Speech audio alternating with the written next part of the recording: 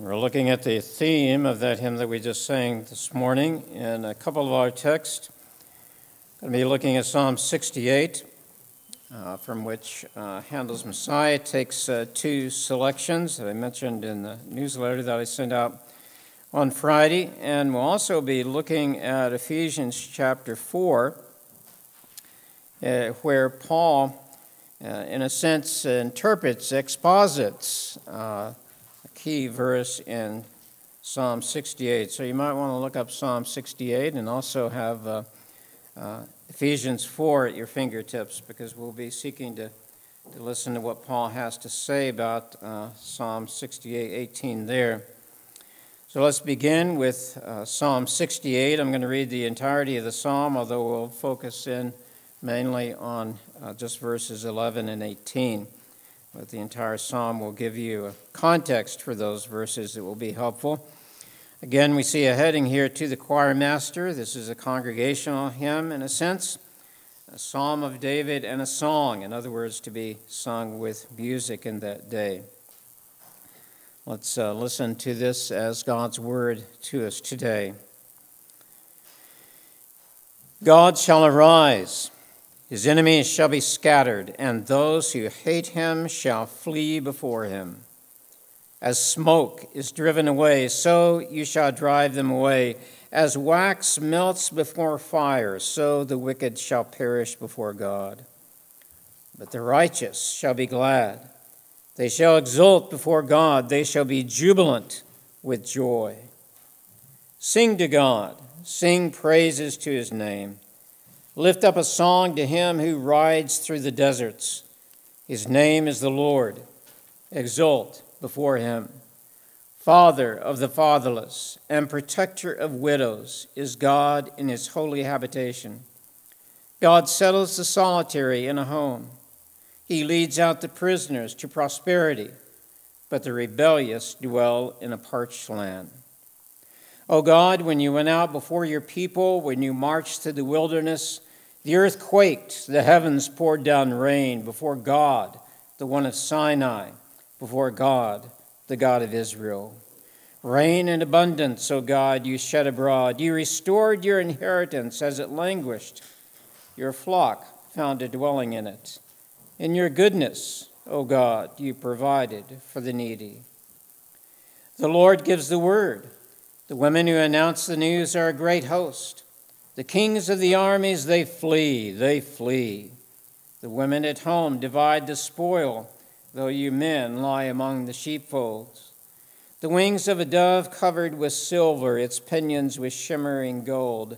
When the Almighty scatters kings there, let snow fall on Zalman. O mountain of God, mountain of Bashan, O many-peaked mountain, mountain of Bashan, why do you look with hatred, O many-peaked mountain, at the mount that God desired for his abode? Yes, where the Lord will dwell forever. The chariots of God are twice 10,000, thousands upon thousands. The Lord is among them. Sinai is now in the sanctuary. You ascended on high, leading a host of captives in your train, and receiving gifts among men, even among the rebellious, that the Lord God may dwell there. Blessed be the Lord, who daily bears us up. God is our salvation. Our God is a God of salvation, and to God, the Lord, belong deliverances from death. But God will strike the heads of his enemies, the hairy crown of him who walks in his guilty ways. The Lord said, I will bring them back from Bashan. I will bring them back from the depths of the sea, that you may strike your feet in their blood, that the tongues of your dogs may have their portion from the foe. Your procession is seen, O God, the procession of my God, my King, into the sanctuary. The singers in front, the musicians last, between them virgins playing tambourines. Bless God in the great congregation. The Lord, O you who are of Israel's fountain. There is Benjamin, the least of them in the lead, the princes of Judah in their throng, the princes of Zebulun, the princes of Naphtali. Summon your power, O God, the power, O God, by which you have worked for us. Because of your temple at Jerusalem, kings shall bear gifts to you. Rebuke the beasts that dwell among the reeds, the herd of bulls with the calves of the peoples. Trample underfoot those who lust after tribute.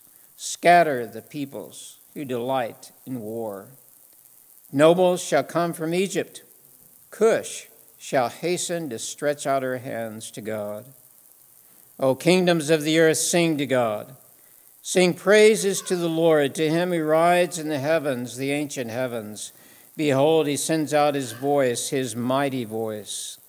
Ascribe power to God, whose majesty is over Israel, and whose power is in the skies.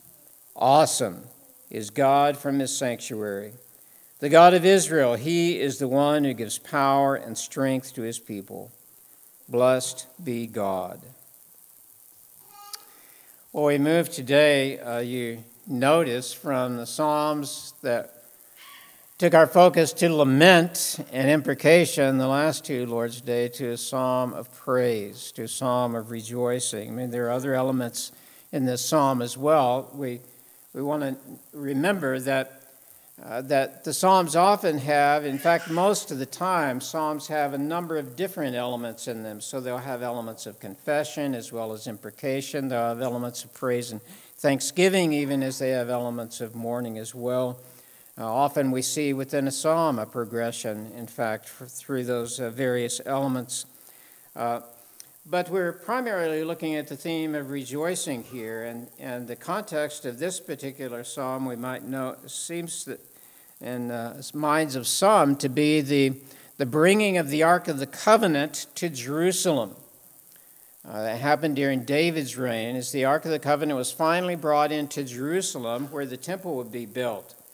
As there was a great celebration that accompanied that. Celebration seemed to be echoed in the psalm that we used for our call to worship as well, and we see it here.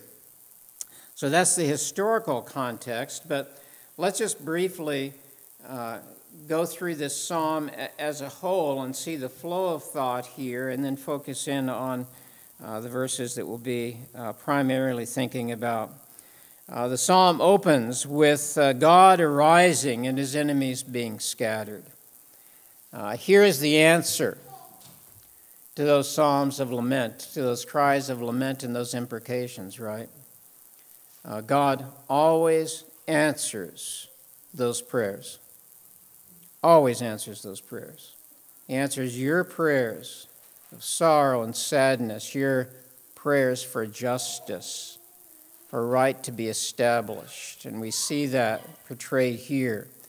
God arises, in a sense, in response to the prayers of his people. And I want you to remember that progression from lament, from imprecation, from need, from sorrow, to rejoicing, to exaltation. That is a key theological truth that you need to have a firm grip on in your Christian life. We'll come back to that, I think, in a few moments. But let's look at how the psalm progresses then. We have God arising, his enemies being scattered. They're like wax melting before him.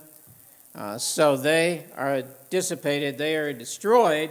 But notice verse 3, the response of the righteous, that is to rejoice. And again, we're not saying here that there are some people that are righteous in and of themselves.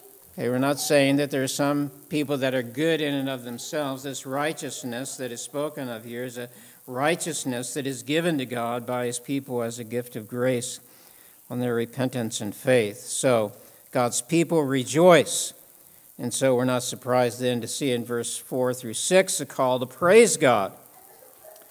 Praise the God that has revealed himself as the Lord. There in next to the last line in verse 4, his name is the Lord. Literally, his name is Yah. It uses a shortened form of Yahweh there, which emphasizes the fact that this God, who is the God of his people, is the God who has being, existence in himself. He has being in himself. Everything else has derived being. Everything comes from him. That is the God who has revealed himself as the God of his people. And what wonderful What wonderful appellations are given to him in verses 5 and 6 there, aren't they? Father of the fatherless. What a wonderful title for God, Father of the fatherless. In this world, there are those without the benefit of a loving father. God is a father to them, protector of widows, the most vulnerable of people in this culture. He is one who protects those who have no protector. He is one who settles the solitary in a home. He is one who reaches out to those who are lonely, those who are feeling isolated and separated from others. He is one who gives freedom to the prisoners. What wonderful titles for our Lord. He is a God of mercy and of grace, isn't he? But in contrast, again, with the righteous or the wicked, the rebellious dwell in a parched land. And that leads the psalmist then to think about an example of God's saving power in the Exodus. So in verses 7 and following, 7 through 10, the psalmist is recalling the Exodus history of God's people. History that's yours if you belong to him. This is the history of your people. As the psalmist recalls when God went out before his people as a warrior in the wilderness, in a sense, leading them into freedom, leading them ultimately into their inheritance, a place where they can live. There in verse 10, your flock found a dwelling in it. That is an inheritance that God had provided for them. And then we continue with that note of celebration in verse 11. Verse 11 is one of the ones that's used in Messiah. The Lord gives the word. The women who announce the news are a great host. The Lord's word gives him victories. We're reminded perhaps of that image of Jesus in the book of Revelation, where he destroys his enemies with a word. Okay, his word is like a sword going out of his mouth, we're told, that destroys his enemies. We might say, in a sense, God doesn't have to lift a finger against his enemies. Just his word destroys them. And so it is the word of the Lord that is given these victories that the psalmist is celebrating. And what might be in view here as well is not only the victory there at the Exodus, we think, with the reference of women, we think, for instance, of the Miriam and the other women rejoicing after the destruction of Pharaoh and his armies in the Red Sea and the liberation of his people. Might be in view here the song of Deborah and Barak as they celebrated the victory of God over their enemies later on in the history of God's people. So God's word gives the victories, and his people relay the good news. That's literally what's used here, announcer of good news, or the announcing of good news. And that's the same imagery of giving good news, of course, that's picked up in the New Testament when it talks about the gospel as the good news. The good news to sinners is that God's word conquers. It conquers all sin, conquers all his enemies. That's the good news that we have to extol, that we have to give. And so, in a sense, we could say you are made heralds of this good news, just like these women here. And there are a number of passages that we could go to for that. But you, having received the gospel of God in Jesus Christ, have good news for the world. The good news, really. Really, in a sense, it's the only good news, isn't it? In a world of sin, the good news is that God conquers all his enemies and the enemies of his people. And it goes on, verses 15 through 18, again, to make reference probably to that bringing up of the Ark of the Covenant to Jerusalem, it being designated as the place of worship for God's people. And so you have this interesting little imagery here of the other mountains being jealous, even though they're bigger mountains than Mount Zion, than the mountain that Jerusalem is on, which is a relatively small mountain, hardly more than a hill. Those other mountains are jealous because Mount Zion got chosen to be the place for the temple. And so that interesting imagery calls attention to God's grace here. He's going to reside with his people. He's going to live with his people. And so in a sense, we have metaphorically God coming into Jerusalem to make his home there in the midst of his people. Now, of course, this is an earthly experience, an earthly event that points to a spiritual reality. Solomon will acknowledge in his dedication of the temple that no structure built by human beings could be a place where God really dwelt in his essence. But this is going to point us to an important truth that Paul's going to bring out, and we'll look at that later. That's verse 18 is the one from the Messiah that Paul will exposit in Ephesians chapter 4. But let's go on and finish the psalm here, verses 19 through 23. God saves his people in answer to their prayers of imprecation, those prayers for judgment that we looked at last Lord's Day. God daily bears us up. God is our God of salvation. He brings deliverances from death. And how does he do that? By destroying the enemies of his people, all those who oppose what God is doing. And so that leads then again in verse 24 to praise. And the procession is mentioned here, which probably reflects that procession of the ark into Jerusalem, but conveys something much more, doesn't it? Because the idea here is that God is coming into his dwelling place, and he's bringing his people with him. Okay, so David and the others are accompanying the Ark of the Covenant into Jerusalem, and that in a sense signifies God coming into his enthronement and bringing his people with him. That was reflected in the hymn that we just sang as well. So we'll look at that in more detail as we go to Ephesians chapter 4. But let's look then at the ending of the psalm in verses 28 through 31. There's that renewed imprecation, calling for God to do what he has promised to do, to deliver his people.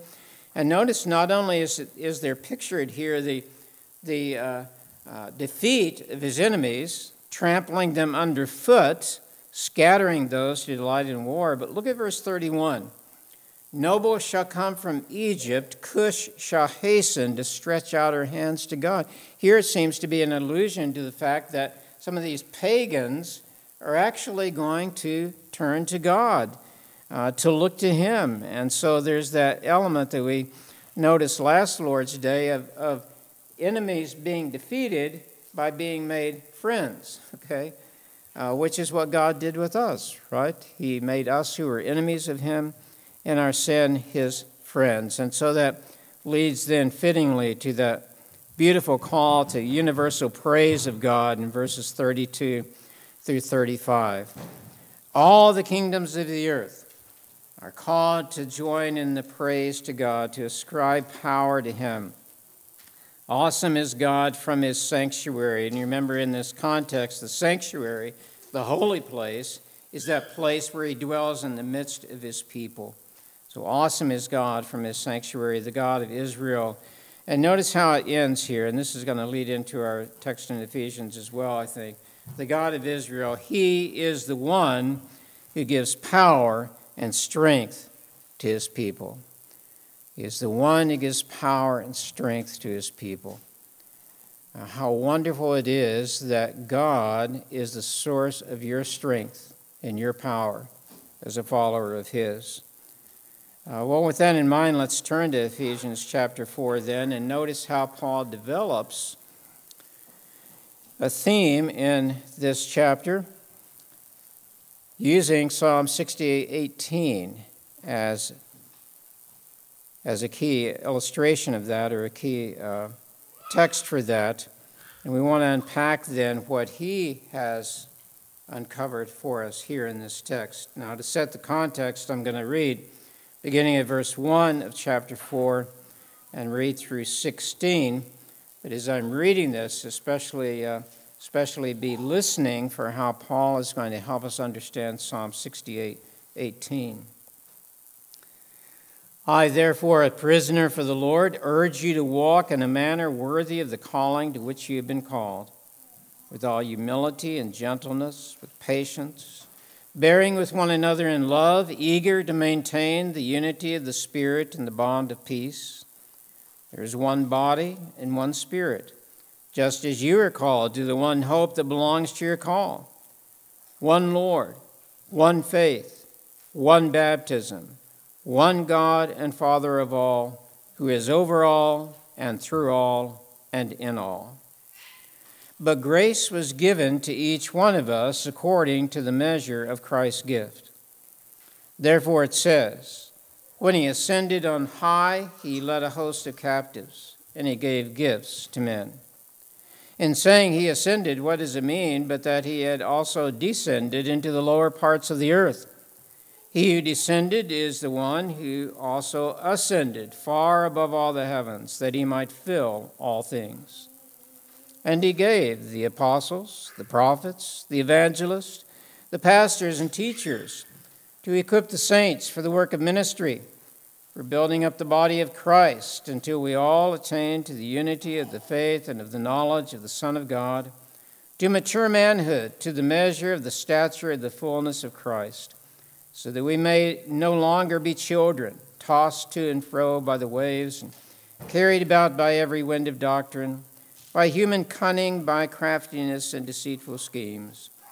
Rather, speaking the truth in love, we are to grow up in every way into him who is the head, into Christ, from whom the whole body, joined and held together by every joint with which it is equipped, when each part is working properly, makes the body grow so that it builds itself up in love.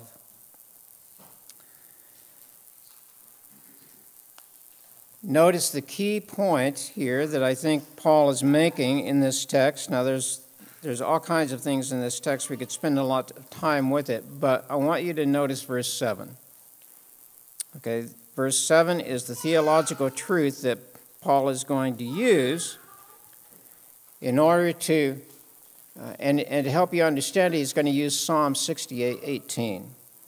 Look at verse 7 now. But grace was given to each one of us according to the measure of Christ's gift. Now that's flowing out of everything he said in the first 6 verses. We're not going to take time to look at that in detail, but essentially he's saying the saving work of God in you leads to this point that grace has been given to each one of you according to the measure of Christ's gift. Grace has been given to you. What a wonderful reminder, isn't it? Grace has been given to you. And that grace has a substance to it, Paul says. If you've been united with Christ by faith, through repentance and faith, if you've been united with Christ, then every one of you has been gifted according to the measure of the gift of Christ. In other words, Christ has measured out, we might say, the gift of his Spirit to you. Notice that no one who belongs to Christ has not received his gift. Do you realize the magnitude of God's grace in this? You who have been brought to believe in the Messiah, Jesus, for your eternal salvation, have been gifted by him. And that very gifting brings with it a responsibility, doesn't it? We'll think about that in a moment. You've not been blessed this way to be a passive recipient. You've been gifted in a way that gives your life meaning and purpose that has an eternal ramification. Okay, if you're a believer, you don't have to search for meaning in this life. It has been given to you in Christ.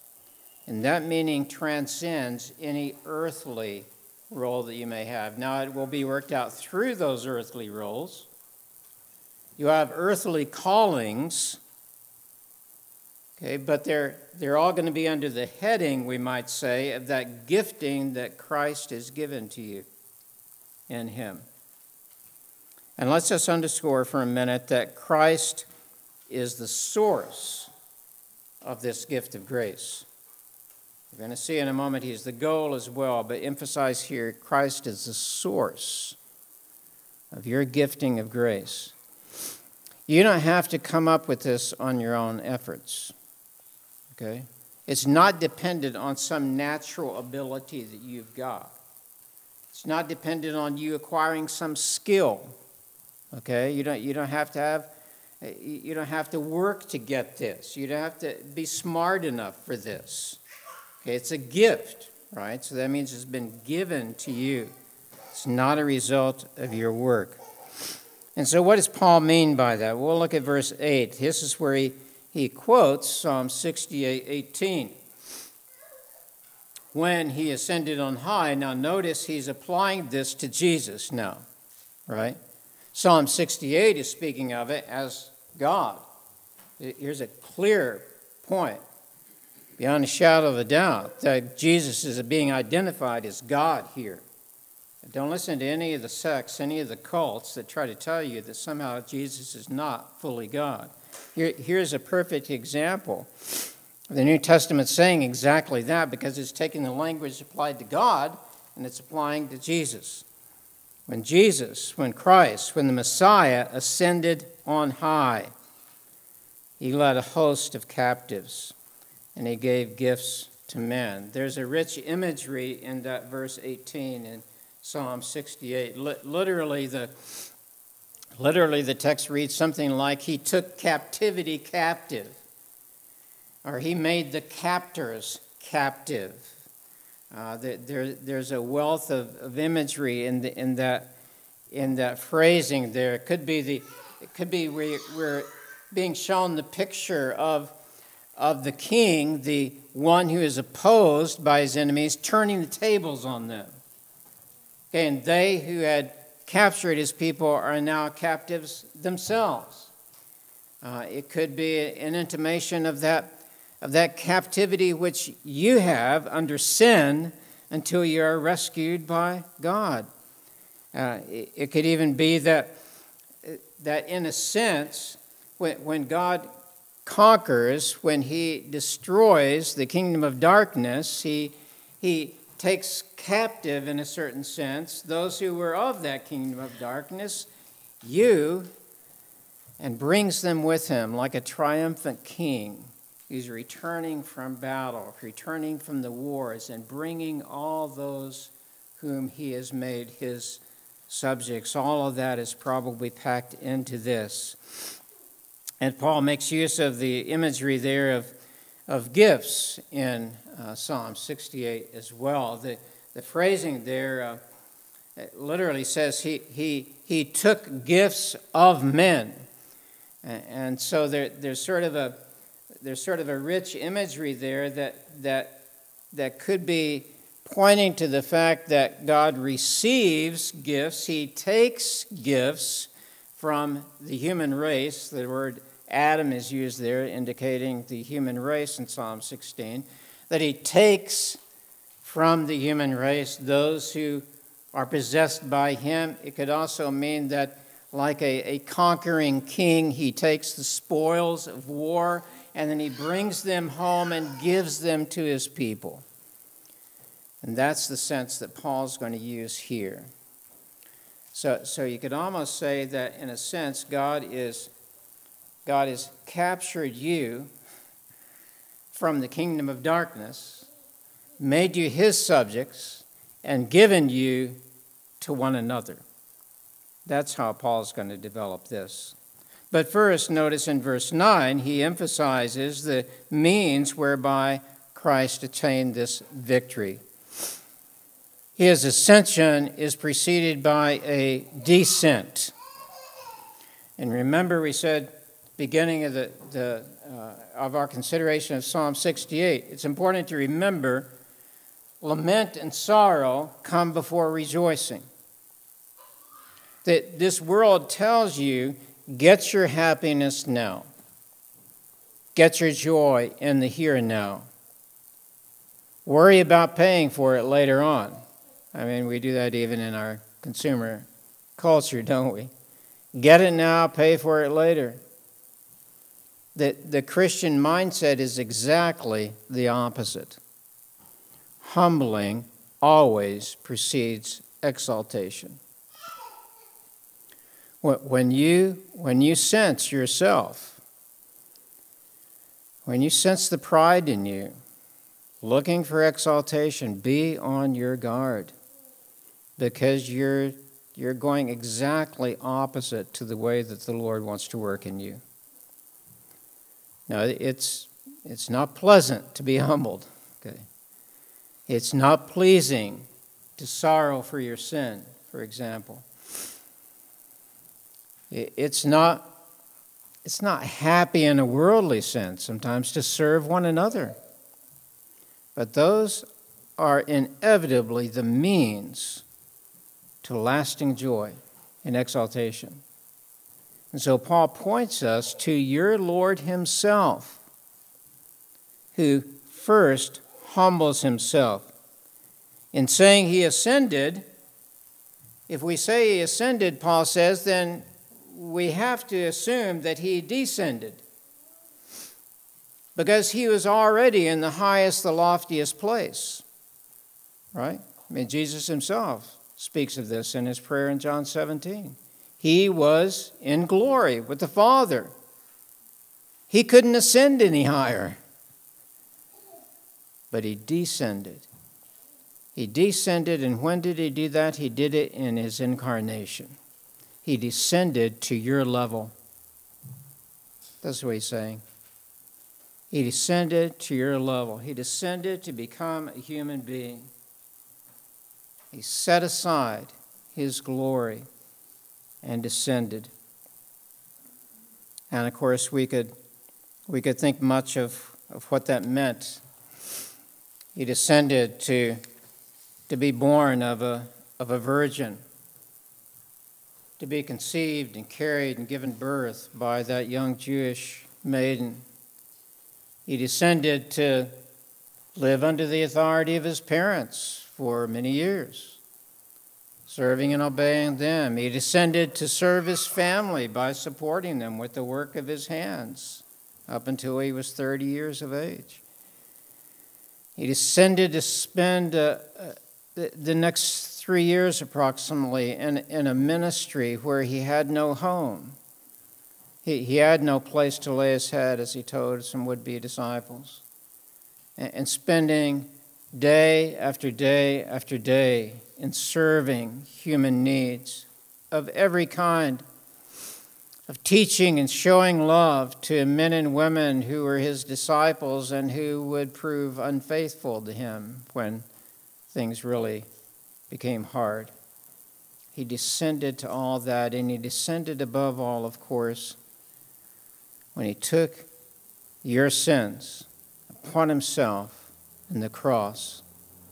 He descended to drink the cup of God's wrath against sin. But having descended, our focus today is on his ascension. And having descended to do all that, he ascended, he is raised up, he is lifted up, as various passages tell us, because he has done the Father's will. He has accomplished the Father's task of redeeming a people for himself. And so all glory belongs to him. And so verse 10, he who descended is the one who has also ascended far above all the heavens, that he might fill all things. Here's one of those indications in our text that Christ is the source of your gifting. He's the source of your life spiritually, but he's also the goal. He is also the end. You are not an end in yourself. That would be distressing if you were an end in yourself. He is your goal. And so to get you there, verse 11, he gave the apostles, the prophets, the evangelists, the pastors, and teachers. God has given to his church these people in these various roles. Some of these roles were roles for just a few people at the time, like the apostles. But some of these roles are to be ongoing. And what's the goal of these? Look at verse 12. What's the purpose for the Lord's giving of people in those roles listed there? Well, it's to serve the saints, to serve those whom he has made his people. Remember, they're not saints because of what they've done that's good. They're saints because he has made them his people. And so God's given all these people to equip you for the work of the ministry. Now, be careful to notice there, he doesn't say he gave the apostles, the prophets, pastors, teachers to do the ministry. Okay, he gave those who teach you to equip you for the ministry. The ministry is what you do. And what's the end of that ministry? What's the goal of your ministry? What's the goal of your gifting as the people of God? We'll look at the last part of verse 12. For the building up of the body of Christ. You are given to one another for your mutual building up.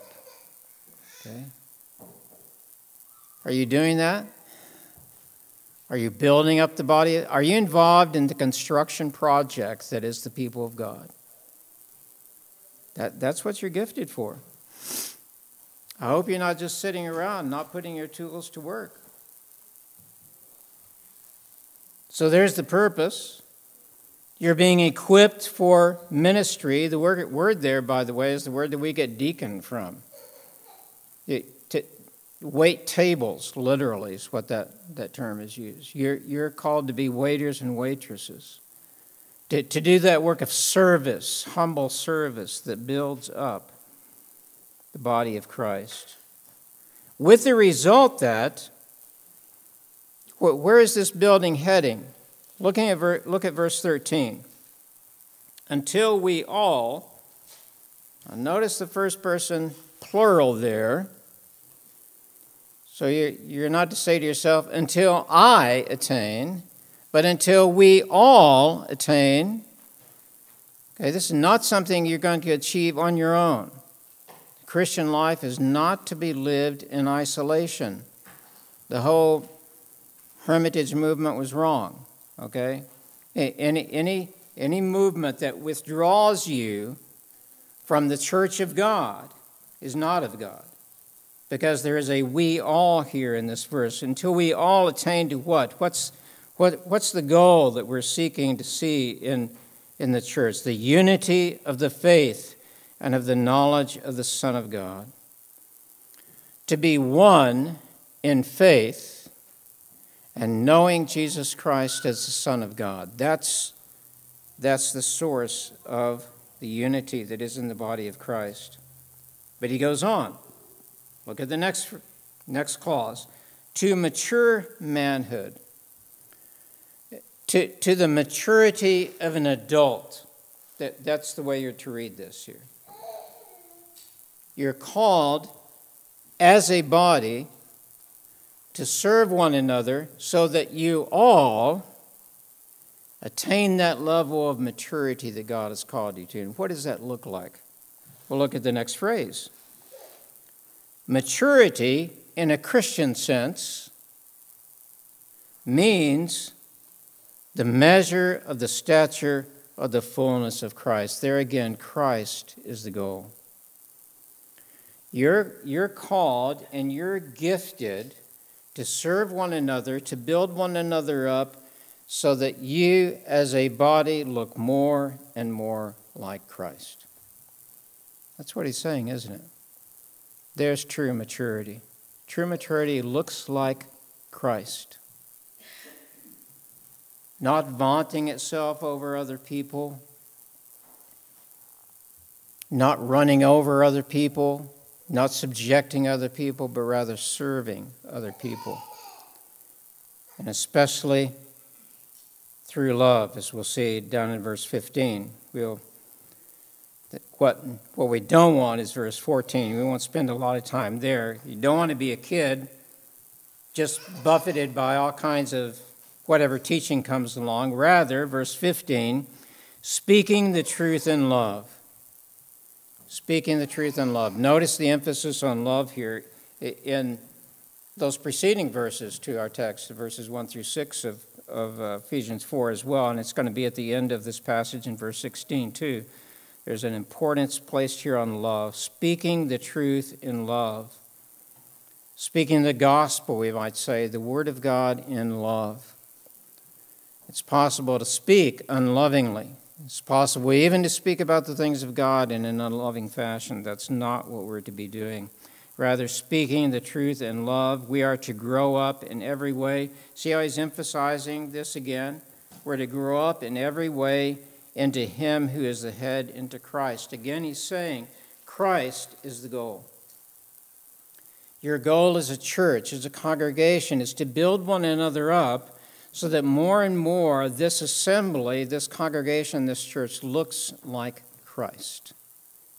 Okay? I mean, you'll remember that's how people came to be called Christians in the first place, right? Because they were always talking about Christ. Because they were always proclaiming Christ. Because they were always living according to the teaching of Christ. So that's your goal. And notice again verse 16. This isn't something you're doing in your own strength, remember. Okay, at the beginning, back there in verse 7, we were told that the source of your gifting is Christ. The goal of your gifting is Christ, we've been told a couple of times. And now in verse 16, it's again being emphasized, the source is Christ. From whom the whole body, okay, your unity, your being of one mind that he mentioned before, that love that you showed for one another, that is all coming from Christ. Okay, you want to live this out. Remember, it's a gifting from Christ, so keep looking back to Christ for that gifting that you need to do this. Because if you try to do it in your own strength, you're going to run out, okay? I, for example, am far too difficult to love for you to do that in your own strength, okay? You're going to have to tap into the gift of Christ to love his body. So this comes from him, from whom the whole body, don't miss the next phrase, joined and held together by joined and held together by every joint. There is not one unnecessary member of the body of Christ. And conversely, the body of Christ needs every single member. Again, are you available to the body of Christ? Are you just cruising out somewhere on your own? Joined and held together by every joint. Christ has put together his body, and he didn't put in any superfluous parts. And he didn't leave out any. So every person is necessary who is a member of the body of Christ, with which it is equipped. Again, there's that reminder, each part of the body is equipped by the head of the body. Okay, that's what's in view here. When each part is working properly. You've been gifted as a part of the body of Christ to minister in building up the body of Christ, and that makes the body grow so that it builds itself up in love. There's again that emphasis on love. And ultimately, remember, this is the work of Christ in you. How does he do that through you? He does it through his Spirit, right? It's his Holy Spirit that brought you to repentance and faith. Without that work, Jesus said to Nicodemus in John 3, without that work of the new birth, you're dead. You can never be a part of the kingdom of God. You are not part of the body of Christ until his Spirit awakes in you an understanding of your sin, and you repent of that sin, and you place your faith in him. But remember that he doesn't just stop there. Because his goal for you as a body of Christ, as a people of God that transcends this earthly existence, is to look like him. And don't you look forward to that? Aren't there sometimes days when you just say, oh, I wish I fervently wish I was free from this sin, from this temptation that I'm struggling with. Don't you ever wish that? I long for that time when Christ will present his bride, the church, before the Father, perfect and without spot. Well, that's a goal.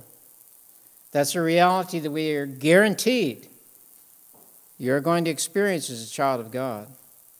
But in the meantime, you have the wonderful privilege of being used by the Spirit to grow in that direction, to grow in love. Christ has ascended in glory, in power, and he has given gifts to his people. And those gifts are you. Let's pray together.